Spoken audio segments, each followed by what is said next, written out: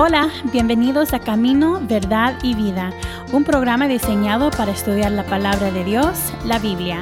Acompáñanos desde Calvary Chapel Solo Cristo Salva en Pomona, California, con el pastor Marvin Marroquín. Si tienes una Biblia, por favor, Mateo capítulo 7, verso 13 al 29. Con esto vamos a concluir el Sermón del Monte. Nuestro tema es Nunca os conocí. La enseñanza del Sermón del Monte no es para ser admirada, sino para ser obedecida.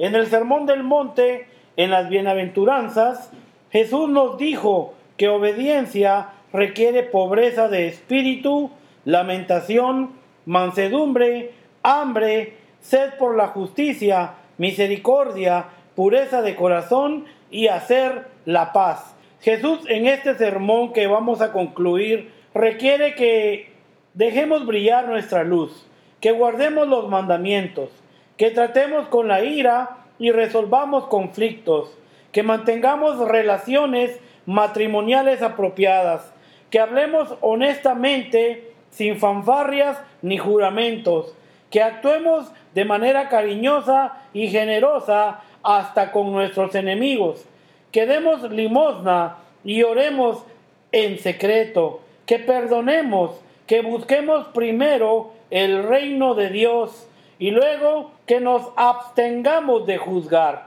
El Sermón del Monte no presenta el camino de la salvación, sino el camino de la vida justa para los que estamos en la familia de Dios. La enseñanza contrasta el camino nuevo con el camino antiguo. Somos salvos por lo que Jesús ha hecho y no por lo que nosotros hacemos. Sería fácil malinterpretar el requisito de Dios acerca de la salvación. Somos salvos por gracia y no por obras, para que nadie se gloríe, pero somos llamados a ser santos, separados, creados en Cristo Jesús para buenas obras.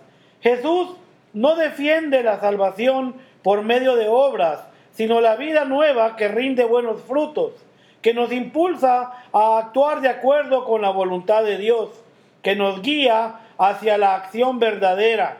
A lo largo de la vida hacemos elecciones que llevan a la vida o a la muerte, a la salvación o a la condenación.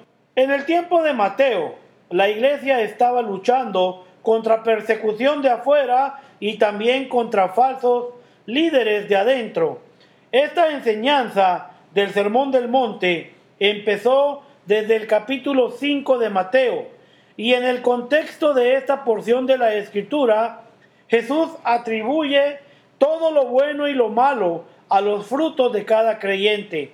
Cada una de estas advertencias describe dos tipos de gente: aquellos que escogen el camino correcto y aquellos que escogen el camino equivocado, aquellos que producen buenos frutos y aquellos que no, aquellos que cumplen la voluntad del Padre y aquellos que no la cumplen, aquellos que construyen sobre la roca y aquellos que construyen sobre la arena. Y es muy fácil ocuparnos del trabajo de la iglesia sin pararnos a pensar si de verdad estamos obedeciendo a Jesús. Hacemos programas mientras que nos olvidamos de las personas. Preparamos sermones mientras que nos olvidamos de orar. Hacemos grandes cosas en el nombre de Jesús mientras que nos olvidamos de Jesús. Queremos que la gente valide nuestro ministerio cuando el hecho es que hemos perdido contacto con el Señor Jesús. Varias cosas resaltan en esta porción de Mateo 7, verso 13 al 29. Primero vamos a hablar de dos puertas. Hablaremos también acerca de dos árboles. Escucharemos las palabras de Jesús: nunca os conocí, hablando de dos profesiones. Vamos a escuchar también acerca de dos cimientos. Y por último, vamos a discutir la autoridad de Jesús. Pero empecemos con las dos puertas. En el verso 13 al 14 de Mateo 7, la decisión entre dos caminos y dos destinos. La Escritura nos dice: entrad por la puerta estrecha, porque ancha es la puerta y espacioso el camino que lleva a la perdición, y muchos son los que entran por ella. Porque estrecha es la puerta y angosto el camino que lleva a la vida, y pocos son los que la hallan. Primer consejo acerca de la decisión entre dos caminos y dos destinos. El Señor nos dice el día de hoy: entrad por la puerta estrecha. Jesús no habló de esta puerta como nuestro destino final, sino como la entrada a un camino.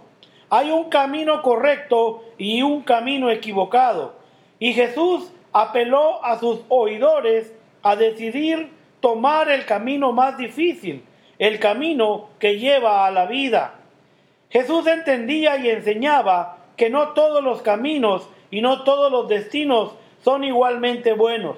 Uno lleva a la perdición y el otro a la vida.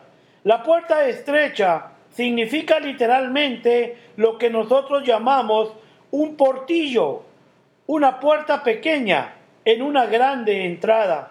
Jesús no está alentando a los discípulos comprometidos para seguir adelante en el camino estrecho y ser recompensados al final. Él está mandando a sus discípulos a entrar por el camino marcado por la persecución y recompensado al final. Porque estrecha es la puerta y angosto el camino que lleva a la vida. La puerta verdadera es estrecha y es también angosta.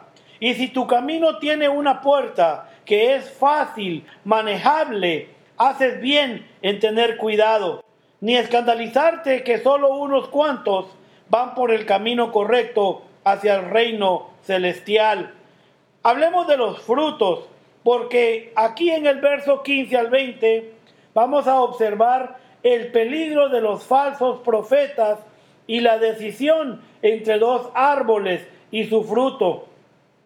Dice el verso 15: guardaos de los falsos profetas, que vienen a vosotros con vestidos de ovejas, pero por dentro son lobos rapaces. Por sus frutos los conoceréis. ¿Acaso se recogen uvas de los espinos o higos de los abrojos? Así, todo buen árbol da buenos frutos, pero el árbol malo da frutos malos. No puede el buen árbol dar malos frutos, ni el árbol malo dar frutos buenos. Todo árbol que no da buen fruto es cortado y echado en el fuego. Así que por sus frutos los conoceréis. El peligro de los falsos profetas y la decisión entre dos árboles y su fruto está marcado por las palabras de Jesús en este verso 15, que nos dice: guardaos de los falsos profetas. Jesús acaba de advertirnos de un camino que lleva a la perdición, y ahora nos recuerda que hay muchos que intentarán guiarnos por el camino amplio que lleva a la perdición. El primer paso para combatir a estos falsos profetas es simplemente guardarnos de ellos. Las advertencias de los falsos profetas están necesariamente basadas en la convicción que no todos los profetas son verdaderos, que la verdad puede ser violada y que los enemigos del Evangelio usualmente ocultan su hostilidad y se hacen pasar por hermanos en la fe. Aquí la Escritura nos dice que ellos vienen a vosotros con vestidos de ovejas, pero por dentro son lobos rapaces. Y esta es la naturaleza de estos falsos profetas: el engañar y negar su propio carácter.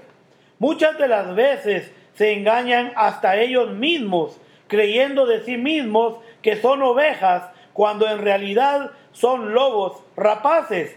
Y la falla básica de un falso profeta es interés propio. Puede ser expresado por un deseo de obtener una vida fácil, o un deseo por el prestigio, o el deseo de aplicar las ideas de uno mismo y no las ideas de Dios. Pero hay una manera de saber quiénes son, porque nos dice: por sus frutos los conoceréis. Nos guardamos de los falsos profetas al mirar sus frutos. Esto significa el observar diferentes aspectos en sus vidas y sus ministerios. Debemos de poner atención a la manera de vivir que demuestra un maestro. Tenemos que ver si demuestra justicia, si demuestra humildad, si demuestra fidelidad en la manera que ellos viven. Debemos de poner atención al contenido de sus enseñanzas, a ver si es fruto verdadero de la palabra de Dios o es centrado en el hombre y se escucha bien a los oídos del hombre. Debemos de poner atención al efecto de sus enseñanzas. Debemos de ver si la gente está creciendo en Jesús o solamente están siendo entretenidos y eventualmente se están alejando de Jesús.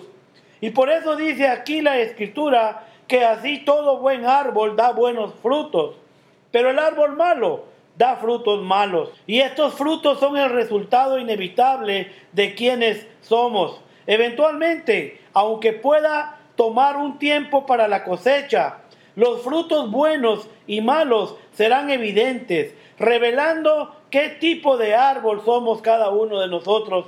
Y no es meramente el perverso o el portador de manzanas venenosas el que será cortado, sino también los neutrales. El hombre que no tenga frutos de virtudes positivas también ha de ser echado al fuego.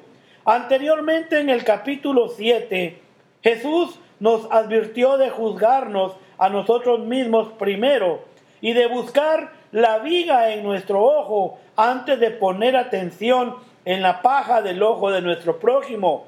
Y por lo tanto, antes de preguntarle a cualquier otra persona, debemos de preguntarnos a nosotros primero. Y eso es, ¿estoy dando fruto a la gloria de Dios o estoy dando fruto a mi gloria? Por eso en el verso 21 al 23, muchas personas van a escuchar estas palabras: nunca os conocí.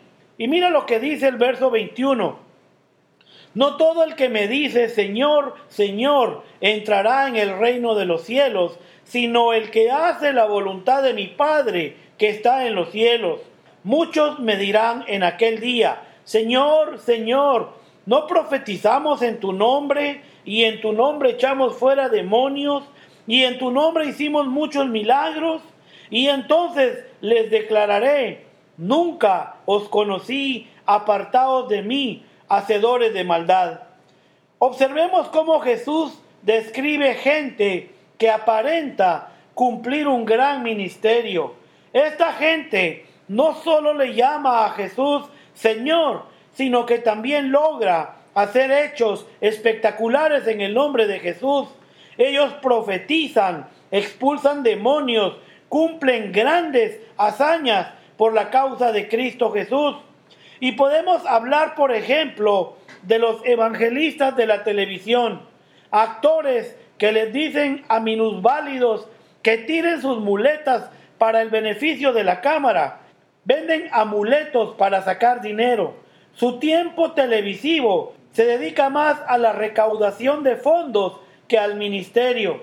Explotan a los vulnerables por motivos personales. Pero no debemos suponer que Jesús dirige estas palabras solo a ellos. ¿Quiénes somos nosotros para estar exentos de oír esas palabras? ¿Será posible que Jesús rechace a una persona que haya dedicado su vida al ministerio? ¿Será posible que Jesús rechace a un pastor con años de experiencia, un diácono, un miembro del grupo de alabanza, un profesor de niños? Ningún título teológico, ni un gran número de años de oficiar en una iglesia nos podrán ayudar. Ningún currículo que impresiona influirá al Señor con su capacidad de ver a través de las cosas, capaz de ver hasta lo más profundo de nuestros corazones. Si es así, ¿por cuál criterio se nos juzgará? ¿Cómo decidirá Jesús si aceptarnos o rechazarnos? Sin hablar de los demás, debemos de examinarnos a nosotros mismos. David, el hombre conforme al corazón de Dios, tuvo esa pregunta y dio una respuesta con 11 características del hombre justo. En el Salmo 15, verso 1 al 5, David dijo estas palabras haciendo una pregunta y dijo: Jehová, ¿quién habitará en tu tabernáculo? ¿Quién morará en tu monte santo? El que anda en integridad y hace justicia y habla verdad en su corazón, el que no calumnia con su lengua, ni hace mal a su prójimo, ni admite reproche alguno contra su vecino, aquel a cuyos ojos el vil es menospreciado, pero honra a los que temen a Jehová, el que aun jurando en daño suyo, no por eso cambia, quien su dinero no dio a usura, ni contra el inocente admitió cohecho. El que hace estas cosas no resbalará jamás.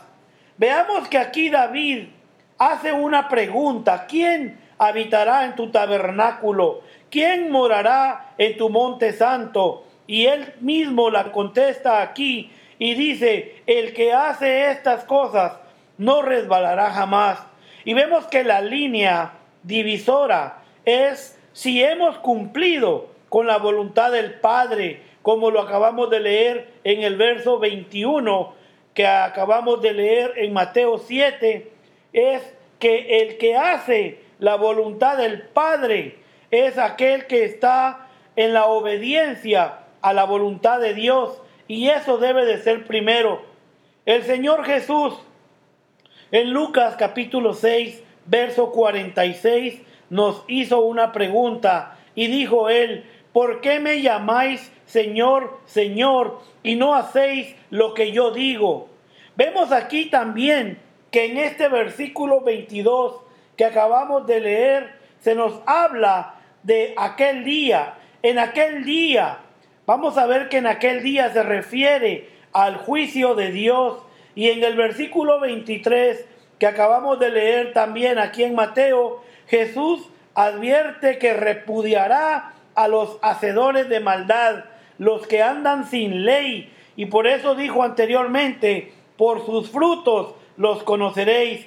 Pero veamos que hay una razón para el repudio de Dios, para oír esas palabras de Dios: nunca os conocí. Y eso se encuentra en Mateo capítulo 5, en el verso 14 al 16, donde Jesús nos dice: vosotros sois la luz del mundo. Una ciudad asentada sobre un monte no se puede esconder, ni se enciende una luz y se pone debajo de un almud, sino sobre el candelero, y alumbra a todos los que están en casa.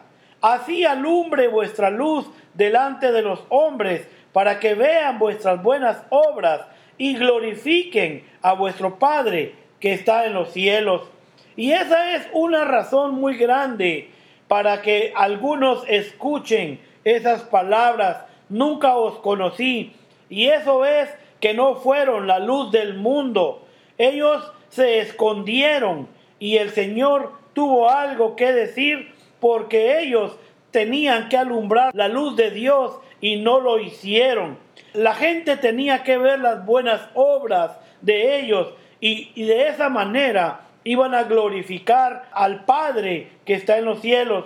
Pero una vez más vemos también en el capítulo 7 de Mateo que Jesús nos advirtió de los falsos profetas y nos dijo que son lobos feroces disfrazados de ovejas, que quieren ser conocidos por sus frutos. Por eso en el verso 15 al 20 el Señor nos dijo: guardaos de los falsos profetas que vienen a vosotros con vestidos de ovejas, pero por dentro son lobos rapaces. Por sus frutos los conoceréis. ¿Acaso se recogen uvas de los espinos o higos de los abrojos? Así todo buen árbol da buenos frutos, pero el árbol malo da frutos malos. Y no puede el buen árbol dar malos frutos, ni el árbol malo dar frutos buenos. Todo árbol que no da buen fruto es cortado y echado en el fuego. Así que por sus frutos los conoceréis. Esas palabras: nunca os conocí, apartaos de mí, hacedores de maldad, son palabras duras, pero el cimiento correcto nos va a ayudar a no escucharlas. Y hablando ahora en el verso 24 al 27 acerca de dos cimientos, leamos lo que dice Jesús. Y dice: cualquiera pues que me oye estas palabras y las hace, le compararé a un hombre prudente que edificó su casa sobre la roca. Descendió lluvia y vinieron ríos y soplaron vientos y golpearon contra aquella casa y no cayó, porque estaba fundada sobre la roca. Pero cualquiera que me oye estas palabras y no las hace, le compararé a un hombre insensato que edificó su casa sobre la arena, y descendió lluvia y vinieron ríos y soplaron vientos y dieron con ímpetu contra aquella casa, y cayó, y fue grande su ruina. Jesús puede hablar con mucha autoridad sobre la construcción de casas. Él era un carpintero, de acuerdo a Marcos capítulo 6, verso 3, y por eso Jesús comprende mucho acerca de la construcción de casas. Y aquí vemos que Mateo habla de Jesús como un arquitecto, aconsejándonos sobre el principio más importante de la construcción, y eso es establecer los cimientos. Ningún plan puede ser finalizado antes de tener un lugar en el que construir, y nada es más importante que tener fuertes cimientos en ese lugar. Cimientos fuertes hacen posible que la casa sobreviva al pasar por tormentas terribles. Y cuando construimos una casa, podemos hablar del color de la pintura, el número de habitaciones, el diseño de la cocina, el baño, etc. Pero aquí Jesús habla de los cimientos primero. Una persona siempre tiene en mente cómo luce la casa y nunca piensa acerca de qué cimientos, en qué cimientos está esta casa sentada. Y lo que distingue esta casa de otras es que, siendo construida sobre fuertes cimientos, puede sobrevivir el peor clima imaginable. Su fuerza fue establecida al principio con los cimientos. Y anote que la casa, a pesar de que está en buenos cimientos, no se libra de las tormentas, pero su supervivencia no depende de si está protegida o no, depende de los cimientos. Y esto sugiere que Dios no evita a los cristianos de las tormentas de la vida, como enfermedades, accidentes, muertes, pérdidas de trabajo, pruebas, etc. Los cristianos debemos de estar preparados para vivir las tormentas y las tragedias tan comunes de la vida. Pero el resultado del éxito, por supuesto, será en los cimientos. Los cimientos eliminarán todos los pretextos, y aquellos que solo aparentan tener fe y no tienen cimientos se quedarán deshechos como una casa floja en medio de un gran huracán. ¿Qué es lo que nos da cimientos fuertes? Es el oír y cumplir con las palabras de Jesús que acabamos de leer en el verso 24, donde Jesús nos dice que el cimiento es la palabra de Dios. Y antes de poder cumplir las palabras de Jesús, las debemos de oír. No debemos de ser oidores olvidadizos. La fuente más creíble se encuentra en las Escrituras, pero el hombre sabio y el hombre insensato se encuentran en circunstancias idénticas, y eso es lluvia devastadora, diluvios y viento, como lo dice el verso 25 al 27. La diferencia no se encuentra en las circunstancias de cada hombre, sino en el cimiento de cada hombre, en el cimiento de cada uno. Ahí se va a encontrar la diferencia.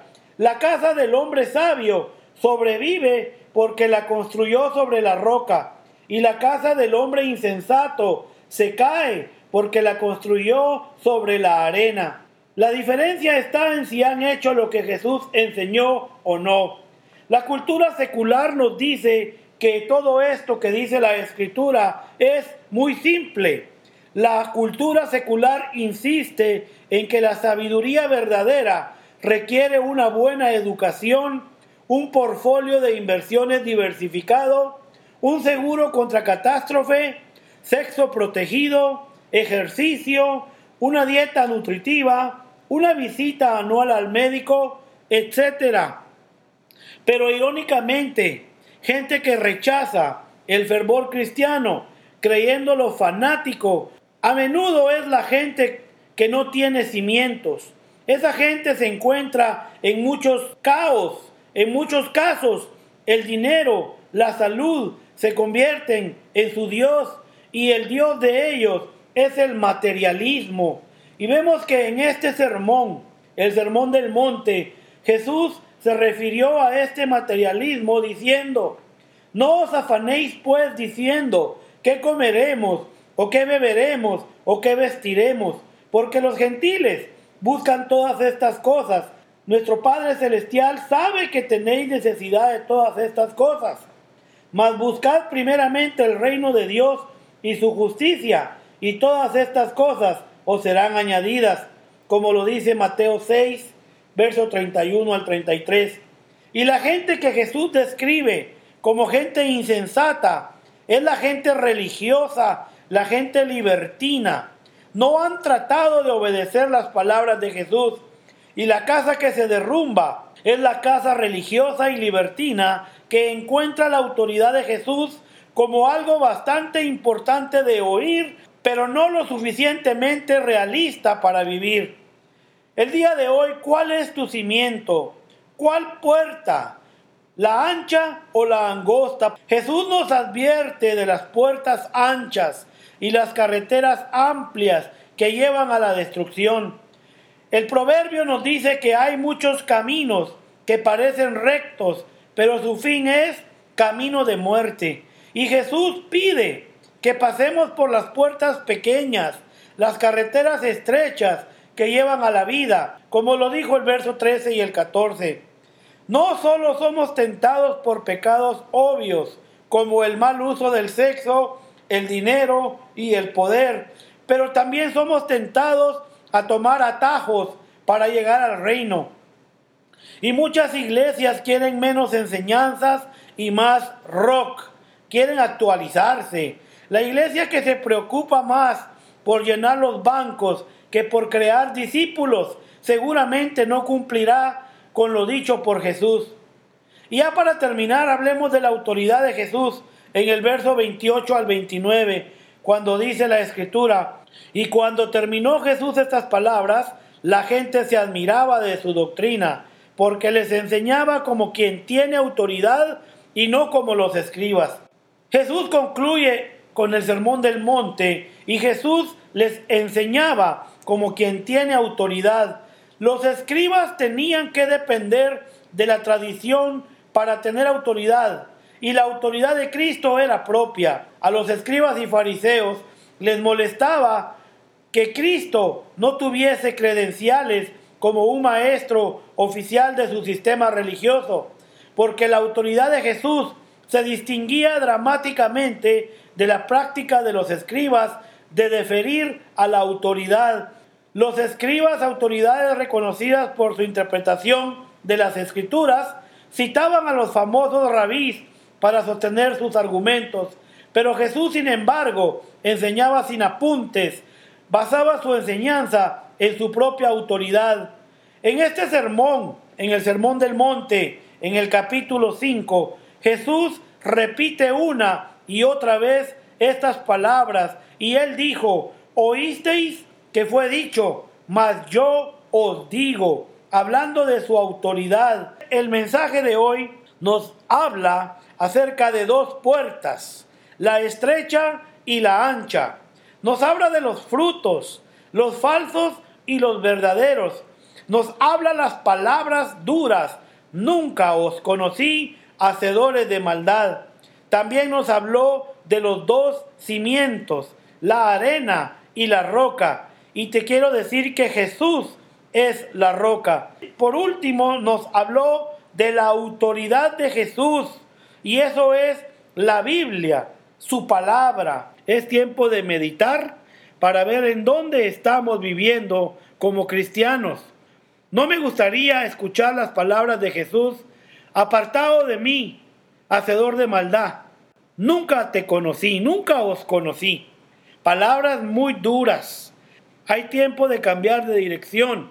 Si has fallado al blanco, comienza a caminar bien y trata de no fallar más al blanco. De otra manera, estas palabras estarán en tus oídos. Que el Señor los bendiga una vez más. Y la verdad es que es tiempo de cambiar. Esa pandemia está muy dura y es tiempo de buscar a Dios. Dios los bendiga. Hasta la próxima. Gracias por escuchar el programa de hoy. Sigue a Calvary Chapel Solo Cristo Salva en Facebook, Instagram, YouTube o visita nuestra página de web www.ccSoloCristoSalva.org.